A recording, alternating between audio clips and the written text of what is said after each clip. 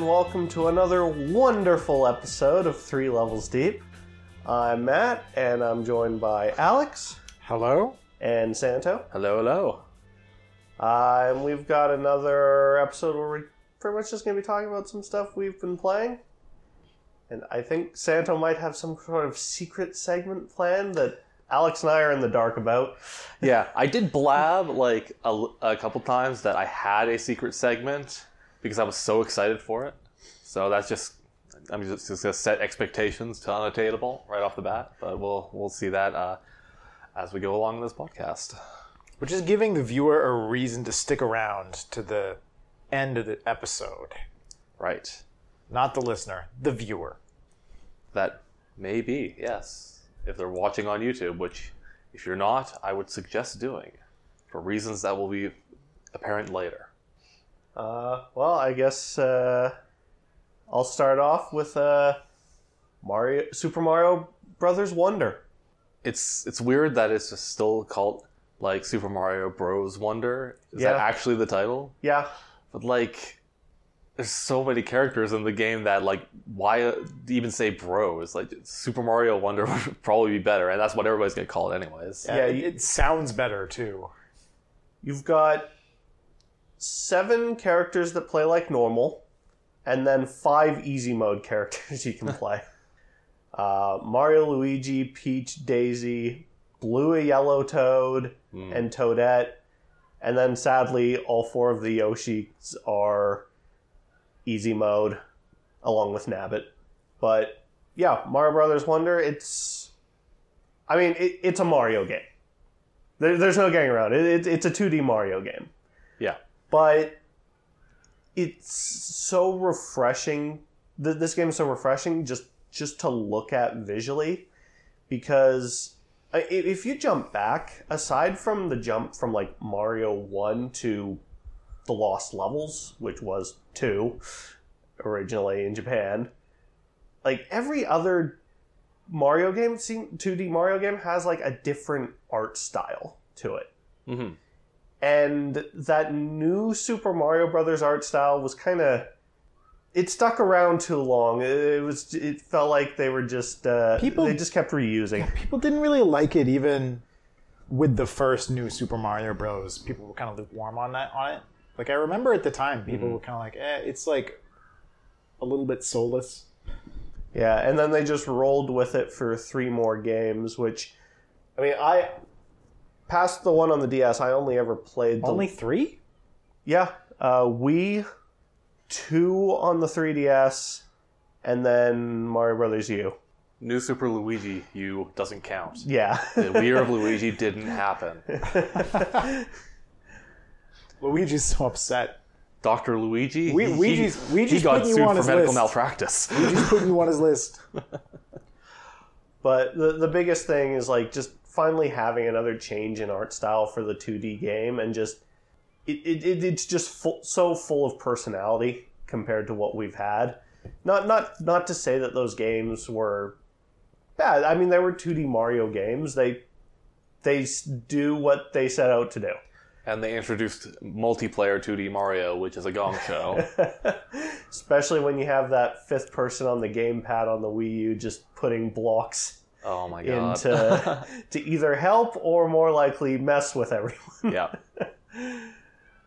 But yeah, just Mario Brothers Wonder has so much personality with this new art style. It looks great. It's like, I'm not going to say like it's not revolutionary or anything. It's still a 2D Mario game, but it certainly has a lot of fun with what they're going for, with essentially every level having a drug trip sequence, it almost seems like. Yeah. That looked strange, for sure. The pipes start getting weird, and flowers are talking to you. Yeah, well, the flowers are talking to you even without the drug trip sequence. But listen, those mushrooms they're special. The years of the shrooms have finally caught up with Mario.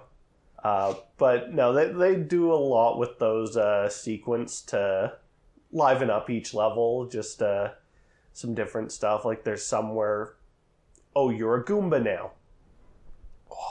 And it's turned in, and there's some actual stealth involved. Or Metal Gear Goomba. Dun, dun, dun, dun, dun, dun, dun, dun. Or there could just be like a stampede of enemies just going through the level that you're just riding on top of now. Or you think about it. How many times have we played as Mario's iconic villain, Bowser? But how many times have we played against the iconic Stomper, Goomba? Or Stompy? Just Odyssey, pretty much. Odyssey, yeah. yeah. Goomba with a hat. Mm-hmm. And a mustache. Yeah, so overall, the game, it's divided up into 6 worlds. And then you've got one central world that kind of connects them all, that at first you'll progress through that world a little bit, and then you go into the second one. But once you've cleared the first 3 worlds, you can kind of just like clear out that world and like go to any of the last 3. Okay. But it's also like brought back some stuff from older games. Like you have airship levels again. Oh, nice. From Mario 3, and you've got the equivalent of the special world from Mario World with the like really hard levels. I like that. That's good. Yeah. I will say though, like we're getting shrinkflation in Mario games. Okay, old school Mario 8 worlds. Okay, then stuff kind of moved down to 7. Like how many games had like a very important like 7 worlds or like 7 stars in Paper Mario, whatever. Now we're down to 6. We're down to 6 worlds, folks. Where's it going to end? 6 in number, 7 with the central hub. But I mean, I haven't beaten it yet. I'm on the 4th world. Who knows? Maybe there's something else awaiting. I don't know.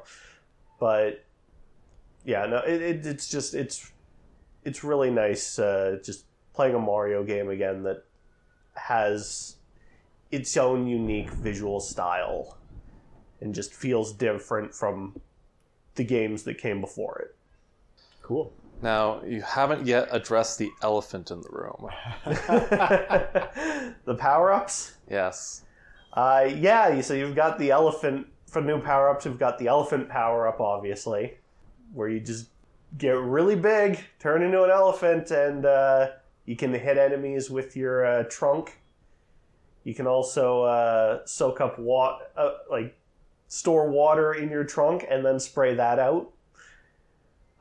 You've got the bubble power-up, where you basically shoot out a bubble that'll trap an enemy, and then they just die in it.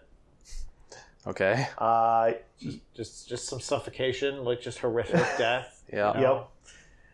And then you've Good got job, Mario. the drill hat, which you've got a drill on your head. So enemies from above, they just hit it and die. But you can also ground pound, and the hat will go below you, and then you can just break through some blocks. But you can also dig yourself into the ceiling or floor and just like traverse along inside of the ceiling and floor. Okay. And then just like pop out underneath an enemy. Wow. I don't know if there's any other new power-ups to come, but those are the ones I've encountered so far. Oh yeah, so the game, I haven't really played with the online's, you can't even play online with friends. It's just, you see their ghost. You see their live ghost. Okay, wait, live? Yeah. You see their live ghost, but you're not actually interacting in any way. Okay, so can you race? Yeah. Then I think that's you can do races. Yeah. That would be the only thing I could see that being useful for. But when you said ghost, I thought you were talking about like a time trial ghost. Yeah. Which actually would be cool. Yeah. But this is all. You can also go online and just see like random people's live ghosts as well. Which this is kind of where the game takes some inspiration from the Souls series. Listen, we had Mario Odyssey, getting on that open world trend but now the trend is Souls-like. So this is the Mario Souls-like. So you can see other players passing through your world. and you can actually put down standees, like these little cardboard cutouts that players can actually revive at. if they're playing online and they die, they turn into a ghost, and they can go to another person's standee and be revived.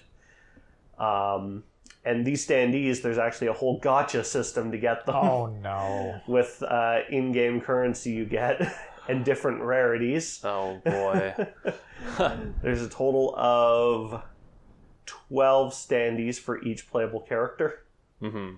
So it's just like different poses and stuff? Yeah, different poses, different power-ups. And I think you can even, like in Dark Souls, you can put down messages for other people to see. Why did they remove the Miiverse? That would have been perfect for it. I miss Miiverse. Miiverse was great. Yeah. I like the Miiverse stage in Smash 4 and just seeing what comes up. Yeah. That was a good time. That was a good one. Yeah. Now, as for the game's difficulty, it's not too challenging, I'm finding. I mean, there's certainly some levels, like some of those special stages, that are a little tougher. But, well, I am not in danger of running out of lives because there's two currencies. You've got your regular coins, which just, as usual, once you get to 100, you get a 1-up. But then you've got these purple coins now, which, there's just purple coins scattered throughout levels. But then you've also got the big 10 purple coins, and each level has 3 of those. So like how in past Mario games you've the star had coins. the star coins or something else to collect 3 of in a level for all completion. about those dinosaur coins. Okay, weren't there 5 in Super Mario World. 5 dinosaur coins? Yeah. But yeah, these give you 10. So you're getting a lot of these purple coins, and those cap out at 999, which I've hit a couple times. And then these are used for buying your standee gacha. Mm-hmm. Or actually something else I haven't gone to yet, but also for you can buy 1-ups. So because I've hit the 999, it's like, well, I might as well spend some of these. So I've got 99 lives. I'm not in danger of hitting a game over. Yeah.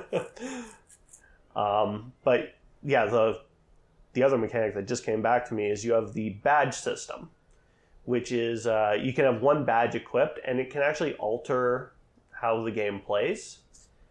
There are some that are a little more challenging, or well, not challenging, but they can actually mess with you a little bit. Like one is spring step, so you're always just bouncing. Oh, great! Oh.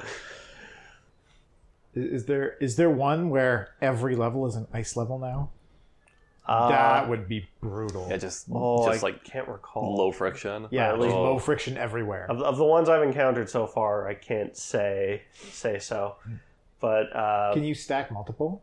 No, you can only have one equipped at a time. That would be ridiculous. That would actually be, I think, really cool, because it would let people make their own sort of arbitrary challenge sets.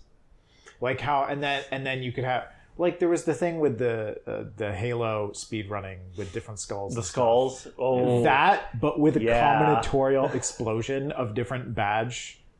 If you could have even 3 badges, however many badges there are, it would just blow up. There'd be so many combinations.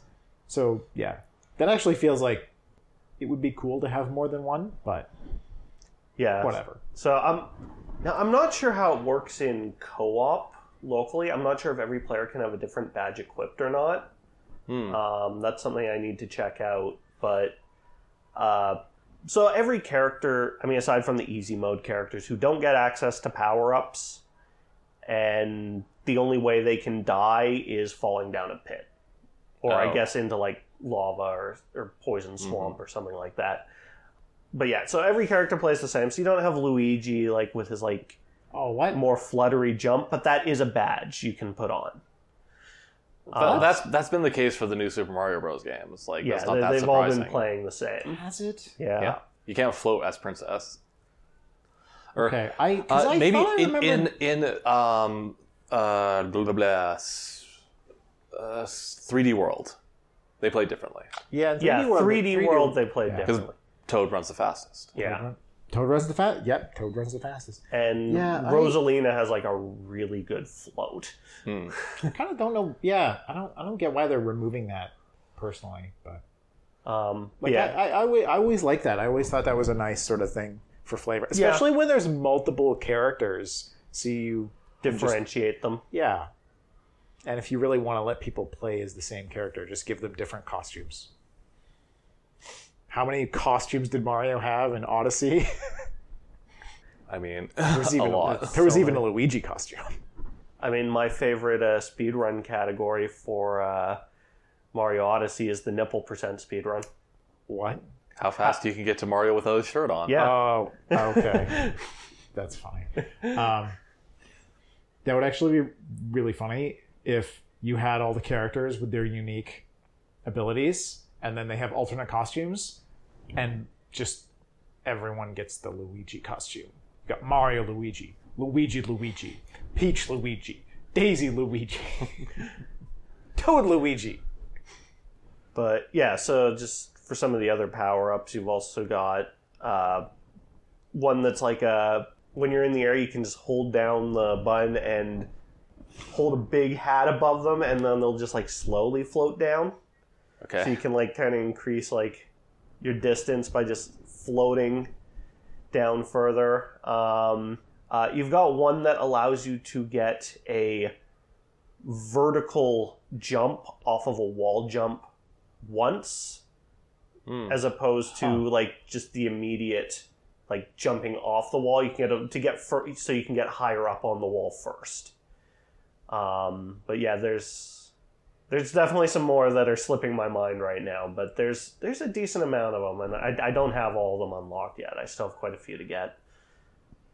But yeah, they can definitely change up how it plays, and yeah, I really do need to check and see if each character in co-op can have a different. If they can one or have not. different ones, that would be pretty crazy. Because then, like, you could emulate, the characters having different abilities. Yeah, you could give Luigi with their canonical things. Give Luigi the floaty jump. Give Peach like a Peach Daisy like a float, hold and float kind of thing. Yeah, Mario gets nothing. that's right. Oh yeah, there's one that gives you a faster sprint. Yeah. And then there's one that actually allows you to get for a short time after like just being in the air, it gives you a jump. So you can actually kind of just run off, get a little lower, and then jump. Oh. But yeah, no, they certainly there's definitely a lot of them. So a double jump, but only when you fall off. Or no, it might It's just be like a delayed single jump. Yeah, if I'm remembering correctly. Yeah. Okay. And there's also like a safety one where you get like there's a safety one that gives you a recovery like one time in a level if you fall down a pit, I think.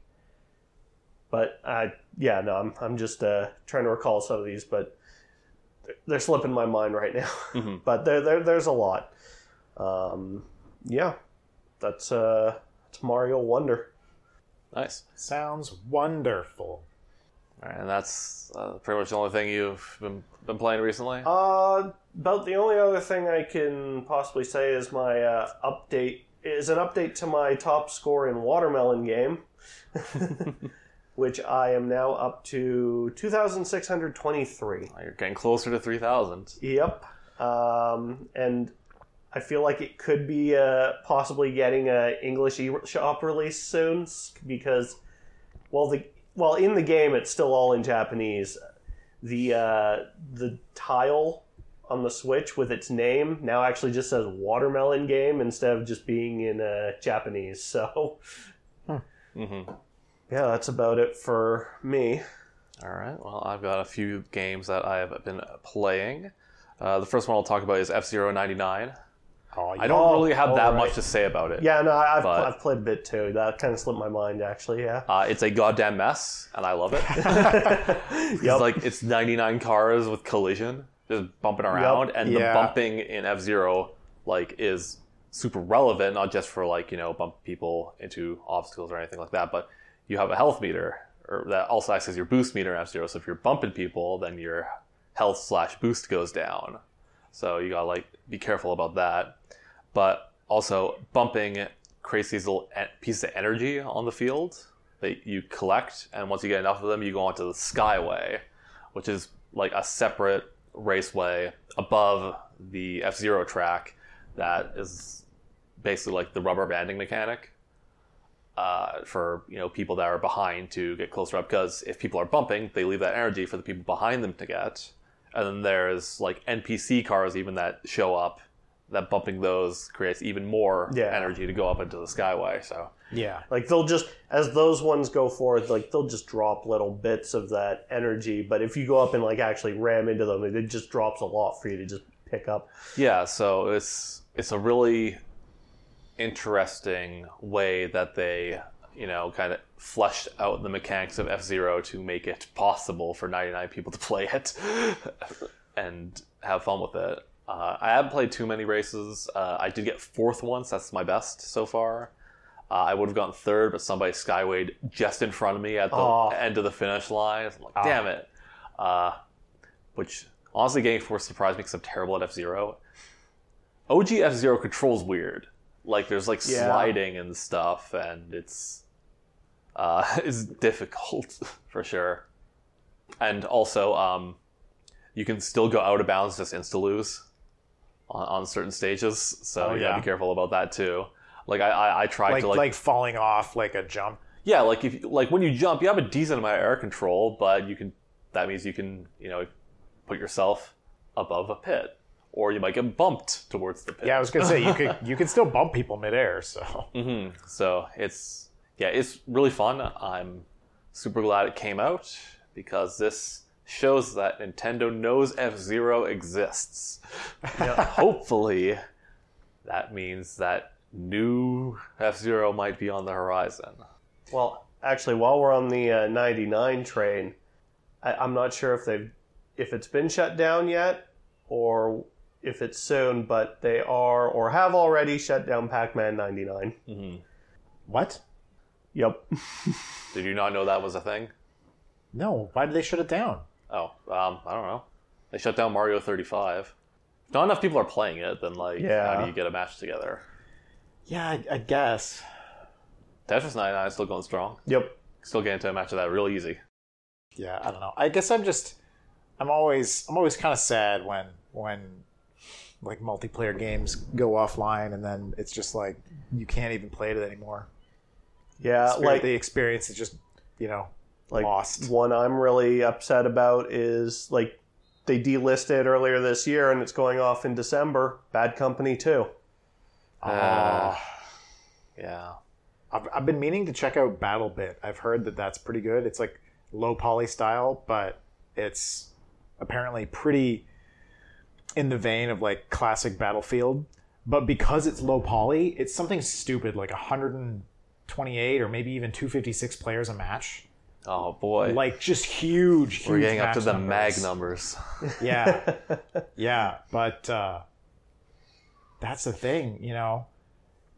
We have all this horsepower in these machines, and okay, yeah, you could bump the graphical fidelity, sure, but you could also just bump the numbers.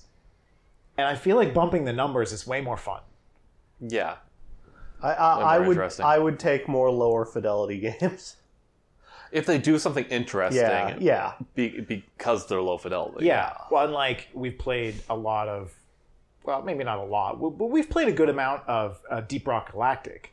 And that game has a nice low poly aesthetic. I think it looks good, but I guarantee you that the reason they went with a low poly aesthetic is because they wanted destructible terrain. Yeah, and that's so much easier to do when you can just carve out triangles. Yeah, yeah, and also you've got these procedurally generated environments too. And again, if you do that in a low poly way, it's just easier.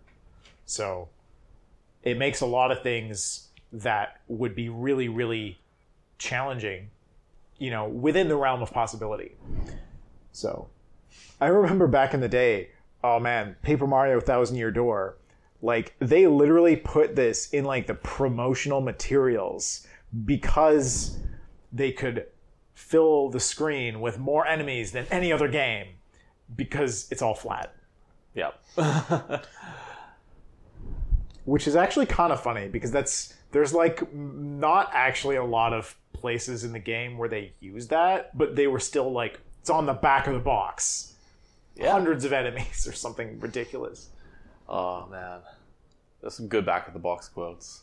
Most of them escape me right now. On the flip side of just taking making a game more low poly, low fidelity to make it more interesting, we have the exact opposite side of that spectrum, which is Diablo IV, which is where they made things too high fidelity for very little actual gain. I talked about this a little bit a couple episodes ago, but I've played more of it now and have a firm opinion on the game at this point, and that I'm worried that maybe Diablo 2 wasn't good. that maybe because the things that I don't like about this game, some of them are specific to Diablo 4 for sure, but there's some stuff I'm like, if I went back and played Diablo 2, would I actually enjoy it, or did I just like it because I was a teenager and had time? I think Diablo 4 is just boring. It's a very boring game. I don't think that any real portion of the gameplay is particularly engaging at all, and there's a couple different reasons for that. The first is that it just feels like a treadmill of checkboxes, just like side quest upon side quest upon main quest. Just go here, do one of the three things, like protect a place, kill a thing, collect a thing. Like just very basic game design stuff. Like I didn't run into any quests that I felt were interesting from a gameplay perspective, and I didn't care really about the tone or the world at all, because it's just like, oh, this realm is just awful, like everything sucks. That's not fun to me. That's why I don't like Fallout. It's like post-apocalypse or just like horrible demon-infested snowy place. Like that's not interesting to me. Yeah, I never really played a lot of Diablo, and the only bit of Diablo I have played was mostly actually Diablo 1. But I remember with Diablo 1, like, some of the bosses, it was like, the game doesn't really throw you into like, oh yeah, you're gonna kill all this evil. Like, it kind of grounds it in a little bit more like mundane stuff almost initially. Like, I remember one of the earliest bosses is the Butcher, and the Butcher isn't portrayed as like, oh yeah, this is a demonic hell being. It's just like, or maybe it is and I'm just forgetting, but it seemed like it was a more like low level, just evil kind of, this dude is like a psychotic murderer in the community. In the community. You gotta go deal with him for our town, but it's not this like, I don't know, it felt like it was setting it up in a way where it kind of made you care a little bit more about it, I guess. Yeah, I don't know. Maybe. I'm also gonna be honest, I've never really been a huge fan of Diablo, and when you say maybe Diablo 2 sucked, I'm like, yeah, it did suck. I was playing some Diablo 1 like a couple months ago, and I don't know, I was having trouble getting into it. Yeah. Like, I remember we played Torchlight co-op a bit, and I only played that because we were doing it as a group. I really just don't like the genre. Well, I think that there's things that can do well that the only evidence I have is my memory of Diablo 2. So, one of the reasons why I don't think I felt any kind of attachment to this world at all is because I was largely trying to speedrun it because of the horrible gameplay structure of it, where they decided to make this game a seasonal game, where there will be different seasons of content, and the expectation is that you make a new character every season. Right. Now, to access the seasonal content, you have to beat the campaign first.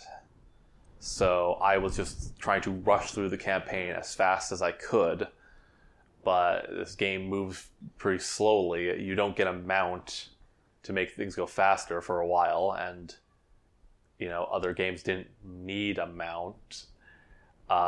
So I just found myself skipping cutscenes, skipping dialogue, just trying to get through everything that I could to get to what's supposed to be the real meat of the game.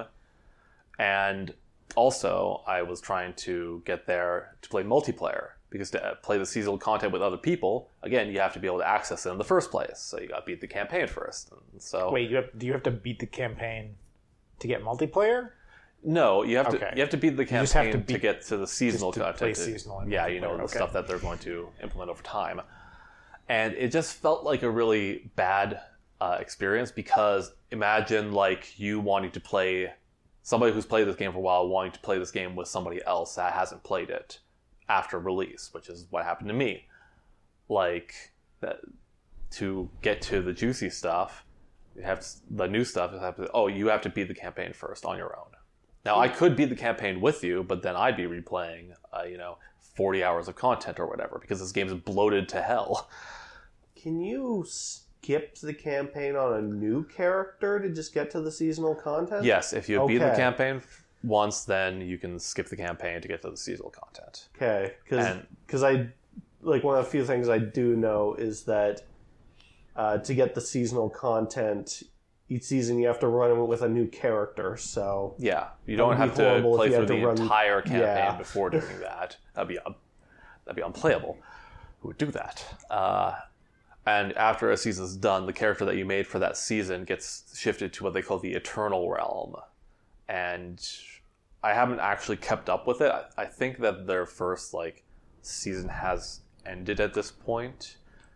So I don't know if that seasonal content is still available or not for you to play. I don't know. I should have looked that up before this podcast, but I didn't.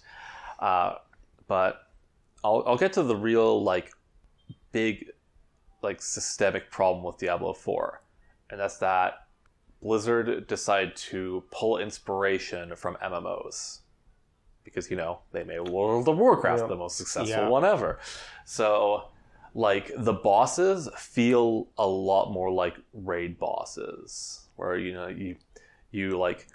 are they'll have different phases. They'll have different points where if you do enough damage, then they'll drop health potions and stuff like that. And a lot of focus on area damage. Well, they'll mark an area there will be damage here. You better not be there. And each character has a dodge that they can do.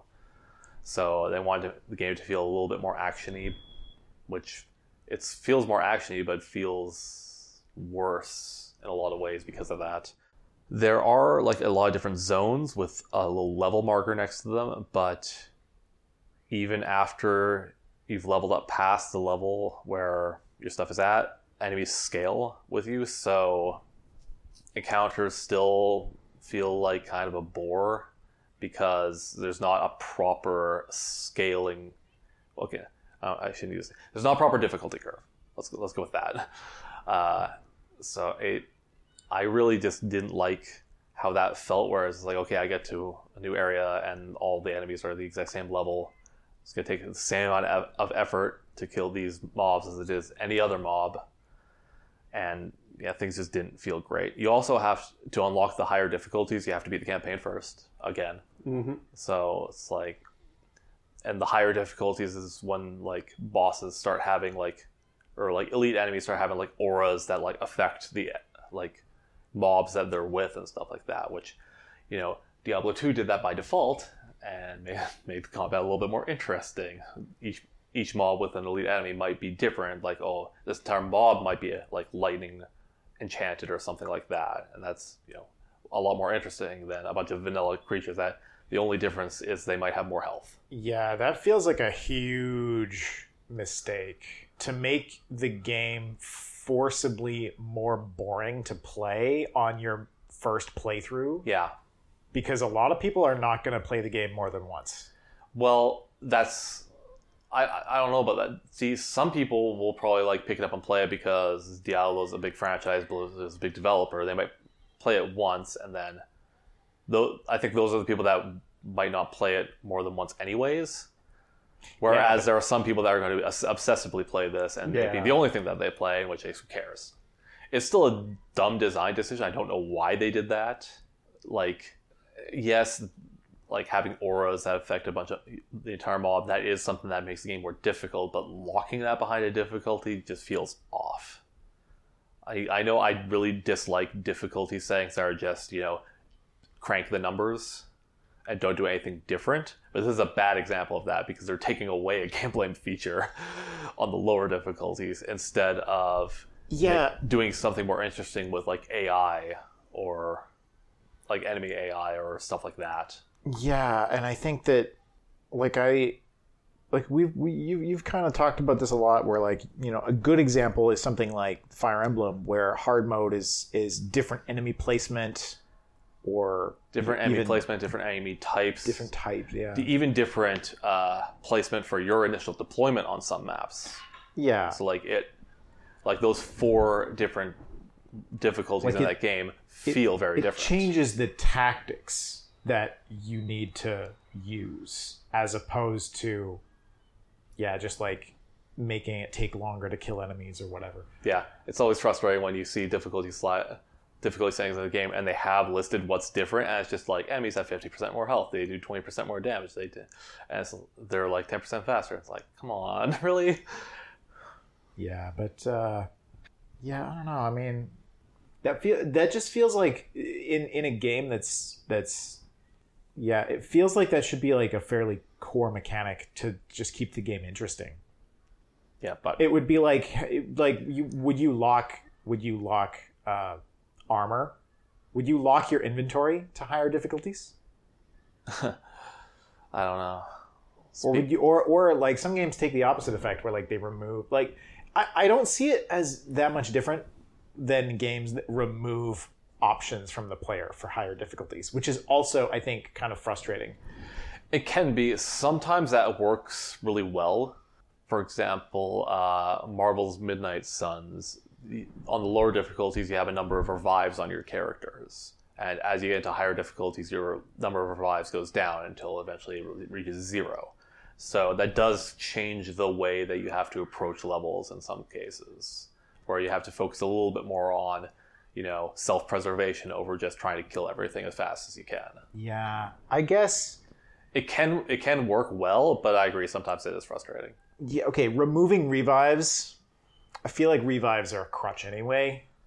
Like, I don't know. Yeah, it's kind of hard to explain, but like I feel like removing a crutch feature, I feel like it's usually fine. Mm-hmm. But something like preventing your characters from having like items, like passive effects, things like that, like inventory. Yeah, so that would be weird. I think I swear I remember seeing that in some game once. Resident Evil 1 Remake does something where of the 2 characters, one of them has less inventory slots. Mm-hmm. So it makes it, for having to play it smarter, like what do I need to solve this puzzle, and can potentially make for more backtracking.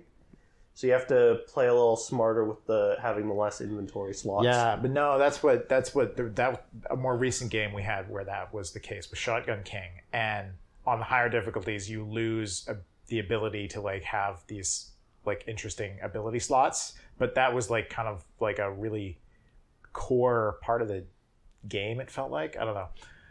It just, it felt like maybe it felt like it made gameplay less dynamic, which is awful. And this feels like it's in that same vein. Like it makes the gameplay less dynamic. If on the lower difficulty in this case, yeah, you're making the gameplay less dynamic on the lower difficulty, which is like, I don't know.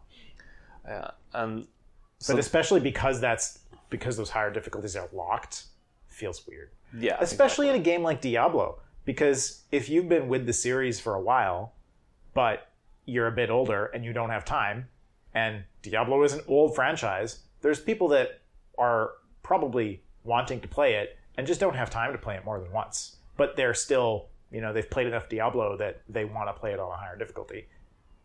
Like, I don't know, it just feels weird. Yeah. like locking difficulties behind playthroughs just feels like such dated game design. Yeah. Final Fantasy 16 did that recently too, with only having one difficulty to start. Yeah, it's Yeah, weird. I don't like unless it's a short game or like a roguelike thing where there's like a tight game loop. I really don't like it. Mm-hmm. And the last thing I want to talk about in Diablo 4 is I think the loot is really, really badly implemented in the game because they made the loot really modular. And I think that is worse because I think that restriction is good in video games. So the system that they used for it really only matters for the legendaries, which are like the lower rarity things is just like, okay, either they have one like little tacked on stat thing to them, or they have two, or they have three. The legendaries is where they start modifying your abilities and stuff like that. So the system that they went with was there's a ton of different dungeons in the game, and after you beat a dungeon, you get what's called an aspect that may or may not modify one of your abilities or an ability for a different class. And you can put those on legendaries and take what's already on them off and put that on other legendaries. So, and the aspects that you get from the dungeons are usually like a slightly scaled down version of what you might find on a piece of loot. But what this does is that instead of me finding new loot and wanting to experiment with different abilities, because respecking that's one good things that they did in this game is that respecking is quite easy and not very costly. So instead of me wanting to see, oh, this seems like an interesting effect on ability, let me change my skill tree to match that, I can just say, well, this has better base stats than this other legendary, let me take the aspect off of that other legendary and put it on this one. And so it makes it so that getting any individual piece of loot isn't very exciting. Like when a legendary drops, that should be exciting. It's not. Because I can just put whatever the hell I want on it instead of, being excited for the thing that I got and potentially modify my playstyle to do it. Yeah, as someone who played a lot of Destiny and Destiny 2 in the past, like that's kind of the whole point of that type of thing is like the role you get is supposed to be the role you get. And like part of it's supposed to be like, like trying to grind out for a better role for something. Yeah, really. and I totally understand why people don't think that's good game design. That like, I spent all this time and I got this thing that I don't even want. But that's at the same time you're making it like a very like static like level of low excitement instead of like big highs and big lows. You're never going to get a moment in Diablo 4 where a piece of loot dropped that was sick as hell and you want to tell that to people because you can just modify what's on it to whatever the hell you want pretty much. So okay, does sorry, maybe I missed this. Does like a legendary item have more slots though? A legendary item has a slot for these aspects, which are the things that modify your abilities. Everything else is just like, like extra range damage or take less lightning damage and just like very generic modifiers. Where like a legendary will have like 4 of those, and then plus this slot for an aspect that might make your like big like giant ballista bow shot like split into multiple arrows when it hits enemies, like something like that. That's a cool ability that I like to use. So I just put that on everything that I got from then on. And Diablo also has gems and like slots to put gems in, which also like add additional basic modifiers to your gear. But those are entirely modular now, where you can like take them in and out. You can like add slots and stuff. That was another thing in Diablo 2 where that wasn't the case. You put a gem in a slot, you committed to that. That gem is now on that equipment. You can't put anything else in there. You can't take it out.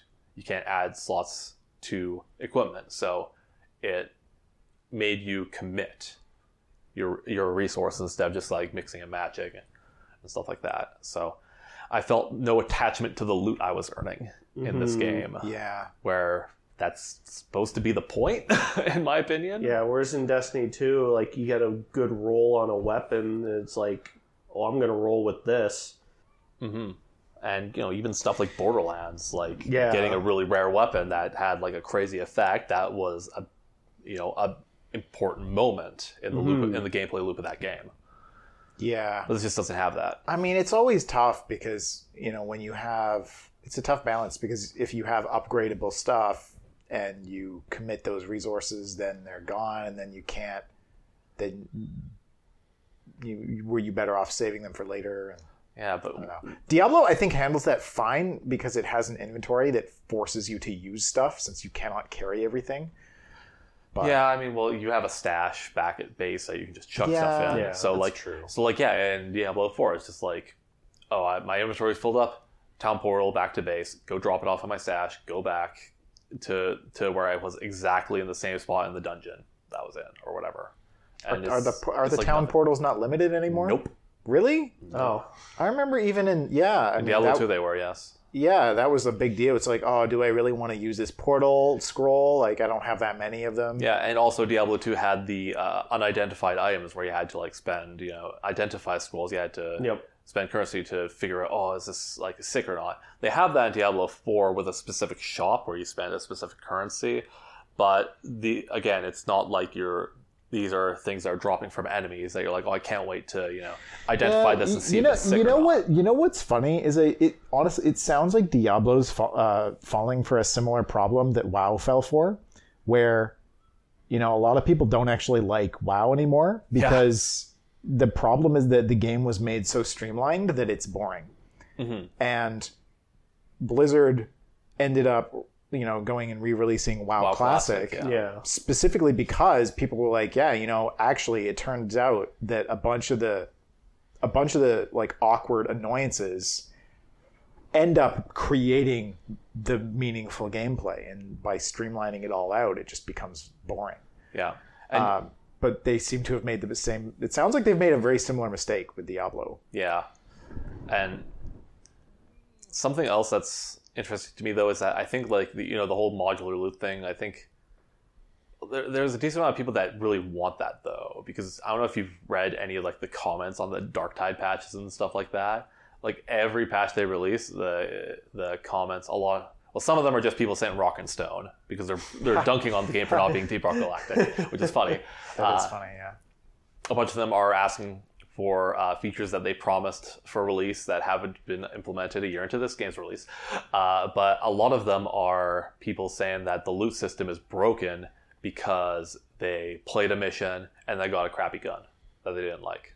It's like, do you not understand what the loot system is? And Darktide has implemented a lot of the same stuff, kind of the same stuff that Diablo 4 has, where it's like very modular now, where it's just like, okay, you want the specific blessing on a weapon, you can just sacrifice a weapon that has that blessing and then put it on other stuff. And it's like, that's less interesting because I'm not running with what the game gives me and kind of changing my playstyle often. It's just, okay, lock into the one thing that I know I really like and go from there. I wonder how much of that carries over from Diablo Immortal. I have no idea. I mean, I also haven't played Diablo 3, which, for all I know, a ton of these things could have been implemented in Diablo 3, and I just completely missed it. I know that the role was implemented in Diablo 3, for example. All I know about Diablo 3 is the cash money, real money auction house. Hell yeah. Yeah, which I think that was actually what contributed to the console versions of the game being better. Yeah. I did play some 3, but I can't really remember much about it right now. I mean, I don't know. Like, the thing is, I understand why, like, the modular... I understand why people want that. And I think there's two, like, kind of reasons, right? One of them is just that if you've put all the time into the game, like, there's a feeling that you should be able to put the time in and get what you want, right? And some people just get completely hosed by RNG.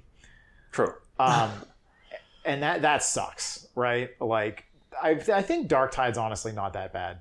But also I feel like the blessings don't even like make I feel like most of them, everything's so like small in Yeah. that game, but how they Yeah. modify things, except for like the few that are apparently broken. That I don't the really care about. modifiers on Dark Tide weapons are like they're not actually big enough to matter to really get so upset about it. And if you're just complaining that you haven't gotten your plasma gun yet, like you haven't played enough.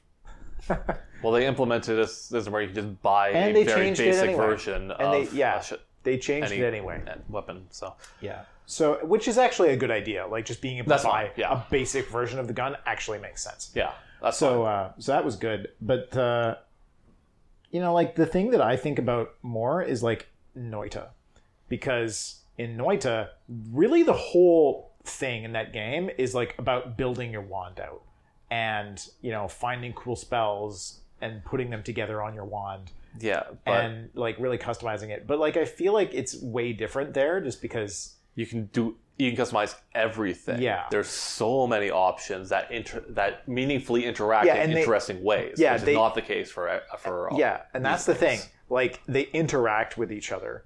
That's I think maybe what's missing, because if you don't have interaction between these different like modular upgrades for your weapons, then like what's the point? Yeah, like in Diablo, like the gems that I put into this thing they're only like slight power ups. They're not going to fundamentally change how this weapon works. Even the aspects fundamentally change how a skill works. Yeah. I think But that's it. Yeah, I mean the thing is, I don't know if you can do that in Diablo. Probably not. Like, I think that if you started doing stuff like that, it would not be the same game anymore. Like, not even close. Because if you have any sort of interesting interaction between, like, a customizable weapon, the game then becomes about exploiting that to create busted weapons. And it just won't be Diablo at that point, I don't feel like. Yeah. You'd have to because then you'd have to change how the world is set up to have areas that are like crazy difficult unless you've built like really great weapons, That's fine in my opinion. which would be fine. Like maybe that would be fine. Like- but it here's the problem though. It changes the game substantially to the point where it starts impacting the revenue model. Like because now you have areas that are essentially skill gated. And maybe you could buy crazy weapons. I don't know. Like, I'm sure they could make it work, but it would be a different game, I think. all the money stuff is more for cosmetics and stuff. Like cosmetics for your mount. Again, that's another thing that I kind of glossed over why I said like MMO inspiration. Oh, They put mounts in cosmetics this for your game mount, yeah. specifically as a thing to drive people buying shit. Yeah. Like clearly, there's no reason for you to walk so bloody slowly most of the time and have to resort to this mount, except for the fact that that's what MMOs do. Well, it also doesn't even make sense because if you have unlimited portals, it's like, huh? Yeah, it's just tedium. Why do you to even get- need a mount if you have unlimited portals? It doesn't even make sense. Well, if you want to go to new areas. Yeah, okay, but then why is your new area so boring that you need to run through it with a mount? Exactly. If I'm in a new area... Because all the mobs are the exact same. Or I Like, just go, I press 1, and then I press 3, and then I press 2, and then I press 4, and then the mob's dead. If I'm exploring a new area, it should actually be interesting. Yeah. So that's about it for Diablo 4. I'm done playing it. I don't want to play it anymore. I didn't actually even finish the campaign to get onto the season stuff. I literally got to the last act and then just stopped caring. And the one person I was playing it with also stopped caring. Okay, that is. Oh, you both stopped playing before you finished it? No. Norris finished the campaign, I believe, but he was waiting for me to, and I just couldn't be asked. Because I was gonna say, if neither of you've actually finished the game despite getting to the last act, that would be just. That's still pretty bad that you just dropped it that far in. Like Anyway, I really like finishing games, but even that, I was like, no, there's no point. So there's 2 more games that I played a bit of. So Fire Emblem came to the Nintendo Switch Online, so I beat that twice.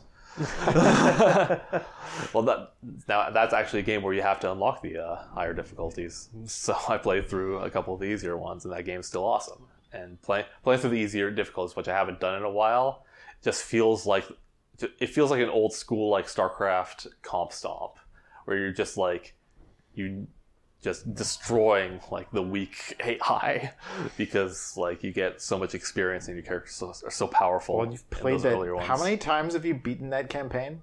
Over a dozen. Yeah. And the last one. How long until you just have the muscle memory to beat the campaign? Yeah. What, you telling me to do a blindfold run? Yeah. No, that'd be too difficult. I don't have the memory to be able to do that. So the last game that me and Alex have played a bit of that we're not going to go into depth here because we haven't played enough of it was Wargroove 2. That released. We've played a little bit of it, but we'll talk about that in another episode. Right? Yeah, we've played a bit. I like what I've seen so far. Yeah, same here. Yeah, I just haven't spent enough time with either the multiplayer or I haven't spent enough time with kind of like the new stuff. I feel like what I've played I've liked, but what I've played has mostly just been new campaign. Yeah, and the campaigns, they dole parts of the game out fairly slowly, which I personally like. Yeah. And there's also the Conquest mode, which is new, which is kind of like a roguelike kind of thing. Yeah, I've played I played actually more Conquest mode during the beta. Yeah, I played through it once at like 2 a.m. to prepare for this podcast, beat like the easiest difficulty, and then the game crashed. So I was like, okay, I'm done prepping. The game clearly doesn't want me to play anymore. So we'll go more in depth on that next episode. Stay tuned for that groovy episode. Exactly. Yeah. All right, now it's time for the secret segment. So I don't know about you guys, but how many gaming magazines did you guys read growing up? Ooh. Are we including strategy guides? No. Okay, because I probably had more strategy guides than actual gaming magazines when I was a kid. I was subscribed to Nintendo Power for like 2 years during the Wii and DS era. Same. I mean, that was specifically because of our school band. Yeah. Outside of that, not really anything else for me. Though I was subscribed to Lego Magazine for years. Ooh, okay, that's pretty sick. Yeah, I think I don't think I ever had a subscription to a gaming magazine, but I would occasionally just read them at the store or on the ferry. Or just like go into the ferry shop and like just flip read through magazines. them on the rack. Yeah. So, I mean, I didn't really have a subscription to any myself as a kid, but one of my brother's friends like had a ton of like Nintendo Powers and PlayStation magazines or whatever that they just like gave to us. It was a big box of a lot of gaming magazines, and old school gaming magazines. There's a lot of charm in them. They're like time capsules in a way, but the way in which I think they are the best time capsules is the advertisements. Oh, this is going exactly where I thought it was. Yes. So I would like to introduce a new segment to the podcast that I like to call Attitude. Because we are going to be going over some old video game ads. Now, I'm Attitude era of video games, if you will. I'm going to be describing ads based on some of the text and maybe some of the visuals. I'm not going to show you them, and you're going to have to guess which game they are. Oh, I like this. Okay. So the first one I should mention, I am using the website retromags.com, which has a large collection of old game magazines, and they literally have a specific section on the website for advertisements, Nice. which was very helpful for finding this kind of stuff. So the first one I have is in like a kind of like Roman engraved font. Like this looks like Trajan Pro with some beveling. Bevels? Okay, Bevels dates it, I feel like. It says Kickamus Maximus Buttimus. What game is this? Rome Total War. Oh. I feel like there's actually not that many. Like, considering the outsized influence of Rome in history and like how common it is in like history books and like popular media, it's not actually a common setting for video games. I want to say like I can't think of anything, but some kind of like Roman themed fighting game. Okay, so you're both way off. This is EA Sports Madden NFL 2001. What? Oh. Are you kidding me? Which, in fairness, is much better than the NHL 2001 one, which was Edimus Maximus Puckamus. What the heck? What are you doing, EA? This is ridiculous. Yeah.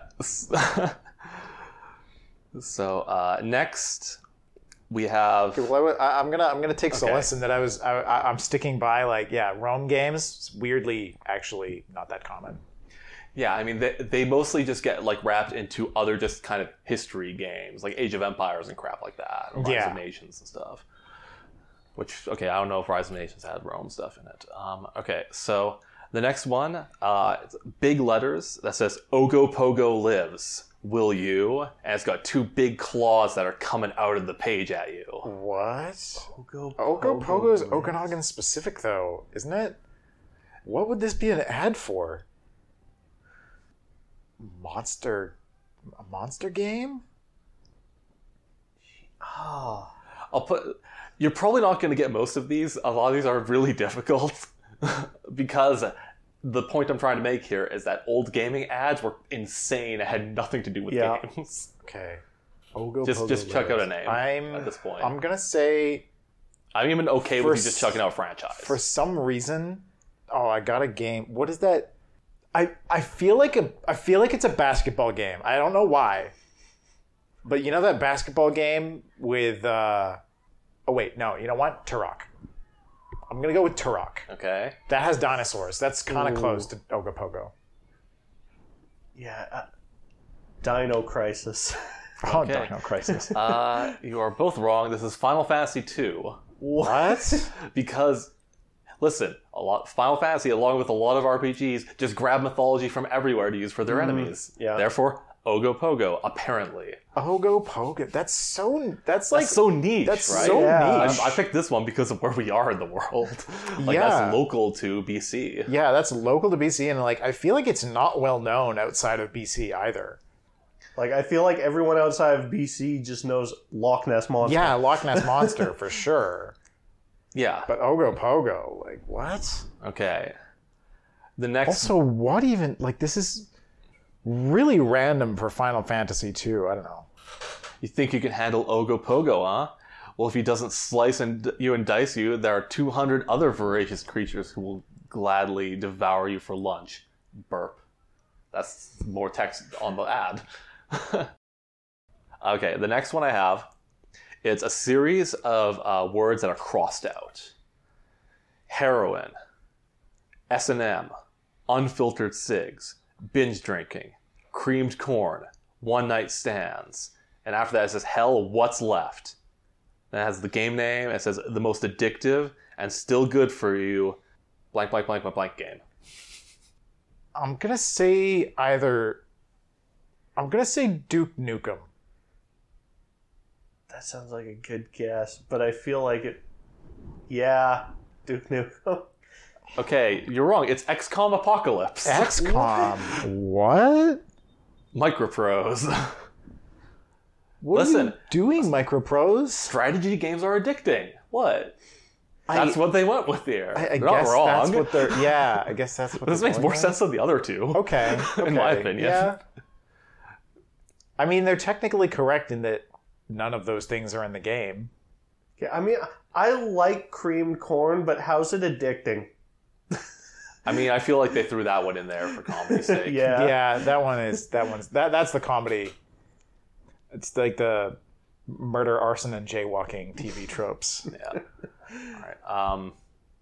Okay, this next one I feel like you might be able to get. It's kind of looks like a page out of a high school notebook or something like that.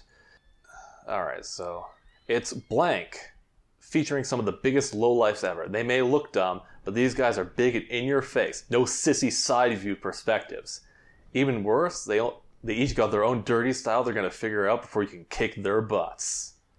Sounds like fun? You bet your last few remaining teeth, because you know there's nothing like being the snot of a big old ugly guy, although Anita the Groin is pretty cool too. Only for Super Nintendo. Super Nintendo. I was thinking River City Ransom, but Super Nintendo. I was thinking like some kind of early 3D brawler, but now I'm... No sissy side view perspectives now. But River City Ransom is side view. Super Nintendo. Yeah. Was there some kind of first-person dungeon crawler on the Super Nintendo?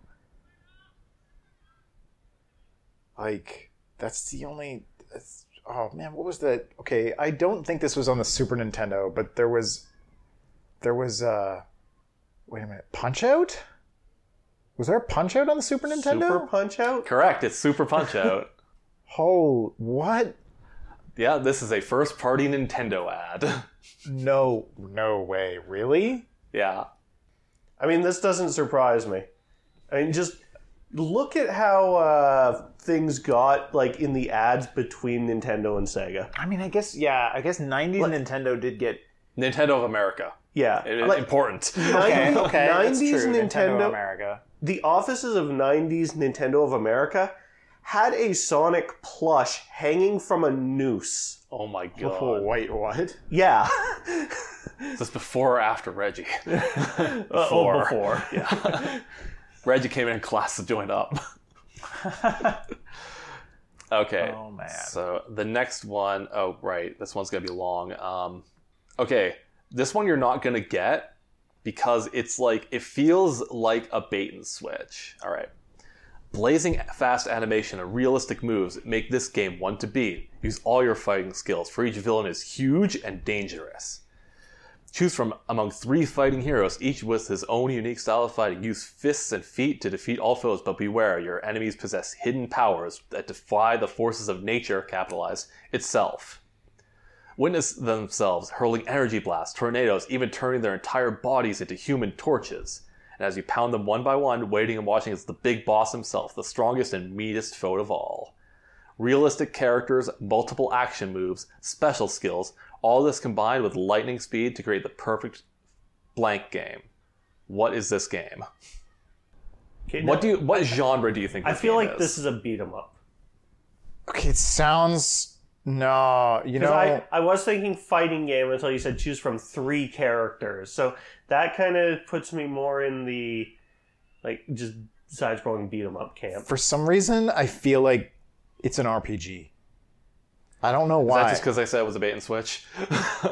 Well, also it's got magic. Like, Now that's an interesting question on what constitutes the characters in Fatal Fury. Wait, what? Okay. So, yeah, the original Fatal Fury only had 3 playable characters from the player side, which was Terry, Andy, and Joe. You fought everybody else from Fatal Fury. But, like, just the way that they described this, like... How do you describe an early fighting game without just saying it's a fighting game? Because we all know what a fighting game is at this point. Yeah, that's a good point. What would you like call a Hadoken back in that? Yeah, that's magic. Alex said it's magic. Yeah, That's a spell. It's totally a spell. Like, it's a fireball. No, it's not. It's Ryu. I mean, yeah, that's a good point though. And like, you know, fighting game characters have, you know, what I was convinced. I'm like, oh, they're just like, they're playing up like an action RPG or something. Maybe it's a Final Fantasy. Final Fantasy Mystic Quest or something. Yeah, like one of the sort of, you know, the like pseudo real time, that like pseudo real time kind of thing. And I'm like Star Ocean or something. So like, a fighting game. You can totally have lightning strikes, blasts, just all sorts of crazy shit just happens in fighting games. And it really isn't justified at all. It just is. It's just part of the world. Yeah, like, I don't know. So, that's a good question, though. Like, how do you describe a fighting game? Yeah. All right, so the next one we're going to be looking at, this one's not very long. I think the answer is that you don't describe a fighting game. Yeah, probably. Well, I mean, I also left out a decent amount of text. Like, one of the pieces that I would be obvious is play against a computer or a friend head-to-head. Like, okay, that's a fighting game. Yeah. Yeah. Okay, so the next one. I love how they're just like Takara, video game division. Yeah, it's not SNK. Takara. but also like just video game division. That's not something anyone would put. Even though it's still a thing, like Microsoft has a video game division, they would not put that anywhere because it sounds stupid as hell. Well, this is a Japanese developed game where Japanese developed things are developed by multi corporations, Konami Health Clubs. All right, so the next one now. If you're a Game Boy, TM, or NES registered trademark player, you're looking at the next big thing, because it all comes down to you versus a whole warehouse full of plumbing parts and the forces of chaos. But you've got 4 powerful weapons: your right hand, your left hand, your right brain, and your left brain. What game is this? Okay, So it's something on the... Wait, so it says Game Boy and what was the other thing? NES. So it's Game Boy and NES. I kind of feel like it sounds like plumbing parts. I'm like, Yeah, Mario game? Puzzle. I want to be like, was there a puzzle game? Or it's something silly, like, did they ever release that, pipe game? Was there like a pipe game? Like, Are you talking about Pipe Dream? yeah. You are correct. It is Pipe Dream. It is Pipe Dream? Yes. Okay, cool. I mostly choose this one because it's a really interesting ad, because it's also a sweepstakes. I actually didn't know that Pipe Dream was on either the NES or the Game Boy. Makes sense.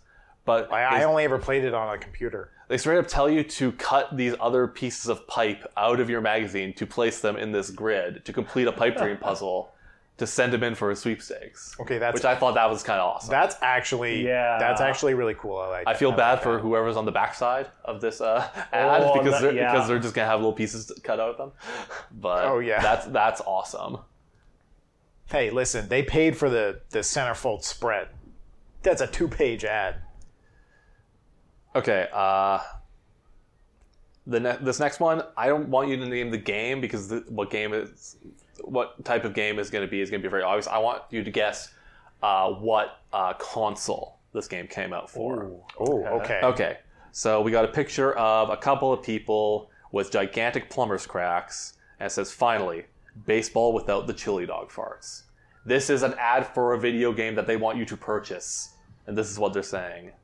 So yeah, finally, baseball without the chili dog farts. That's all I'm going to give you. What system did this baseball game come out for? I'm gonna say SNES. Yeah, I feel like this is... I feel like the chili dog makes me think Sonic. It does. And so Nintendo throwing shade at Sega. Yeah. Is what Nintendo throwing shade at Sega. Okay, for so sure, you're on the right SNES. track. Nintendo throwing shade at Sega. But this is obviously baseball for the Virtual Boy. Oh my god. Oh, okay. Okay, that one, you were not going to guess that one. I Yeah. put that one in just because this ad's silly. Was the right era, though. Yes. Yep. So, okay, I have 2 more here. One of them is for a game that you're not going to... I don't think either of you know, so there's no way for you to guess it. But I just want to read it because it is some of the craziest ad copy I've read. Okay. In the year 2026, so we're getting close. We're getting close. Things get thugly when Bionic Gang Scumocide tries to take over the entire universe. Captain Commando and his posse, Babyhead, Ginzu the Ninja, and Mac the Knife Hold on. are up for the fight with a futuristic arsenal, including the Energy Glove, Rocket Knee, and subsonic knives. What does that mean? And huge moves like the Captain Kick, Flying Katana, and Rolling Punch. Pretty much all knives are subsonic. Alright, well, they got knives. Like, That's pretty good. I cut some carrots, with a knife. That's subsonic. Yep. I'm moving subsonic right now. I don't... Because you just straight up read out Captain Commando, I know it's not Captain Commando. Well, no, it is Captain Commando. Oh, it is? Yeah. In this straight from the arcade hit, 1 or 2 players must commit scumocide or face the end of all existence. Like, what the hell? I love the fucking 90s, man. They're so extra.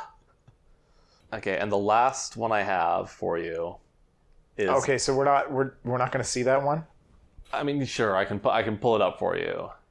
Oh my commit God. scumocide. Like, God, what the hell? All right, and this last one that I have. This is ridiculous. All right. Again, you can't really guess this because it's not a game, but now that you're tired of losing, cheat with Game Mage for the Super NES system, America's hottest new game enhancer. Unlike other, and this actually sounds sick, unlike other game enhancers, Game Mage remembers your games and codes. With the Game Mage, you can enter the correct code the first time you play and never again. Hundreds of codes already pre-programmed for you. More power, more speed, more weapons, infinite lives, jump higher, punch harder, start on any level. Works with all of the most popular games on the Super NES system. Call now for special introductory price. Because, of course, mail order was a thing. Yep. Can't be buying this at stores. With the Game Mage. Yeah, I mean, I had a Game Genie, and that thing was... Awesome. It was awesome, but yeah, it was finicky. Because, Yes. yeah, putting the codes in was annoying. All I had was a Game Shark. But the game... A Game Genie, a Game Shark, and a Game Mage walk into a bar. Yeah. The shark eats the other two. So, No, wait. It's like rock, paper, scissors. Shark eats Mage. Mage bottles Genie. Genie wishes away wishes shark. away Shark. Yeah. Okay, I like it. Now we just have to come up with elaborate hand signals for all three of those, and we got ourselves a game. That's That right. will endure for hundreds of years. Okay, or but- however long. but what do when you was got- rock paper scissors invented? But That's what a do you question. cheat? But what do you cheat at the game with? You gotta like do it in secret, and then you in two separate rooms, and then you both run to the same room with your hand out. The Game so Genie Mage Shark. So you cheat by having a video camera in the other room. I don't know. I also like the logo with a crystal ball with some hands over it. Oh yeah, that is that. That is what that is. I actually didn't realize they were hands. I don't know if mages They're very and crystal pointy. balls. It's more like fortune tellers is what I associate crystal balls with. But okay. Yeah, me too. But hey, All right. So that's attitude. they called it the Game Mage, not the Game Fortune. I've got like another whole set of terrible, awesome game ads that we can do. So this might be a regular segment on the podcast whenever I find the time to gather Yeah, these we'll- and decide on that I want to have a little bit more work editing that into the video version Will of the we podcast. have enough ads Yes. forever? Not forever. But there's a lot of ads that we could have. So, a lot of these... Just start digging up issues of like, oh man, what's that Japanese one? It's still going, isn't it? Famitsu? Yeah, Famitsu. Famitsu's still going, isn't it? Somehow. Yeah. Yep, still corrupt probably. That like there's documented. I'm pretty sure there's documented cases of people paying for reviews in Famitsu, which is what people say about every gaming publication. But for that one's the one I believe the most. Yeah. I swear some of the scores that some of those games got are ridiculous. Yeah. That's a conversation for another day. Now, if you've noticed, on old game ads, it'll tell you where to find these games. Well, you could find us 3 levels deep all over the internet because we've got our YouTube channel, which we're posting stuff on. You might even be watching this podcast on there. And if you are, you would have been able to see the ads themselves. And I'm going to commit to editing those ads into the segment, which is going to be a pain. You can also, email us and get your email read on air if you got any questions for us, comments, feedback. You can send those into 3levelsdeep@outlook.com. And now we are going to wrap this one up and have a nice time. Have a wonderful time. There we go. There we go. Wrapping it up in a nice bow.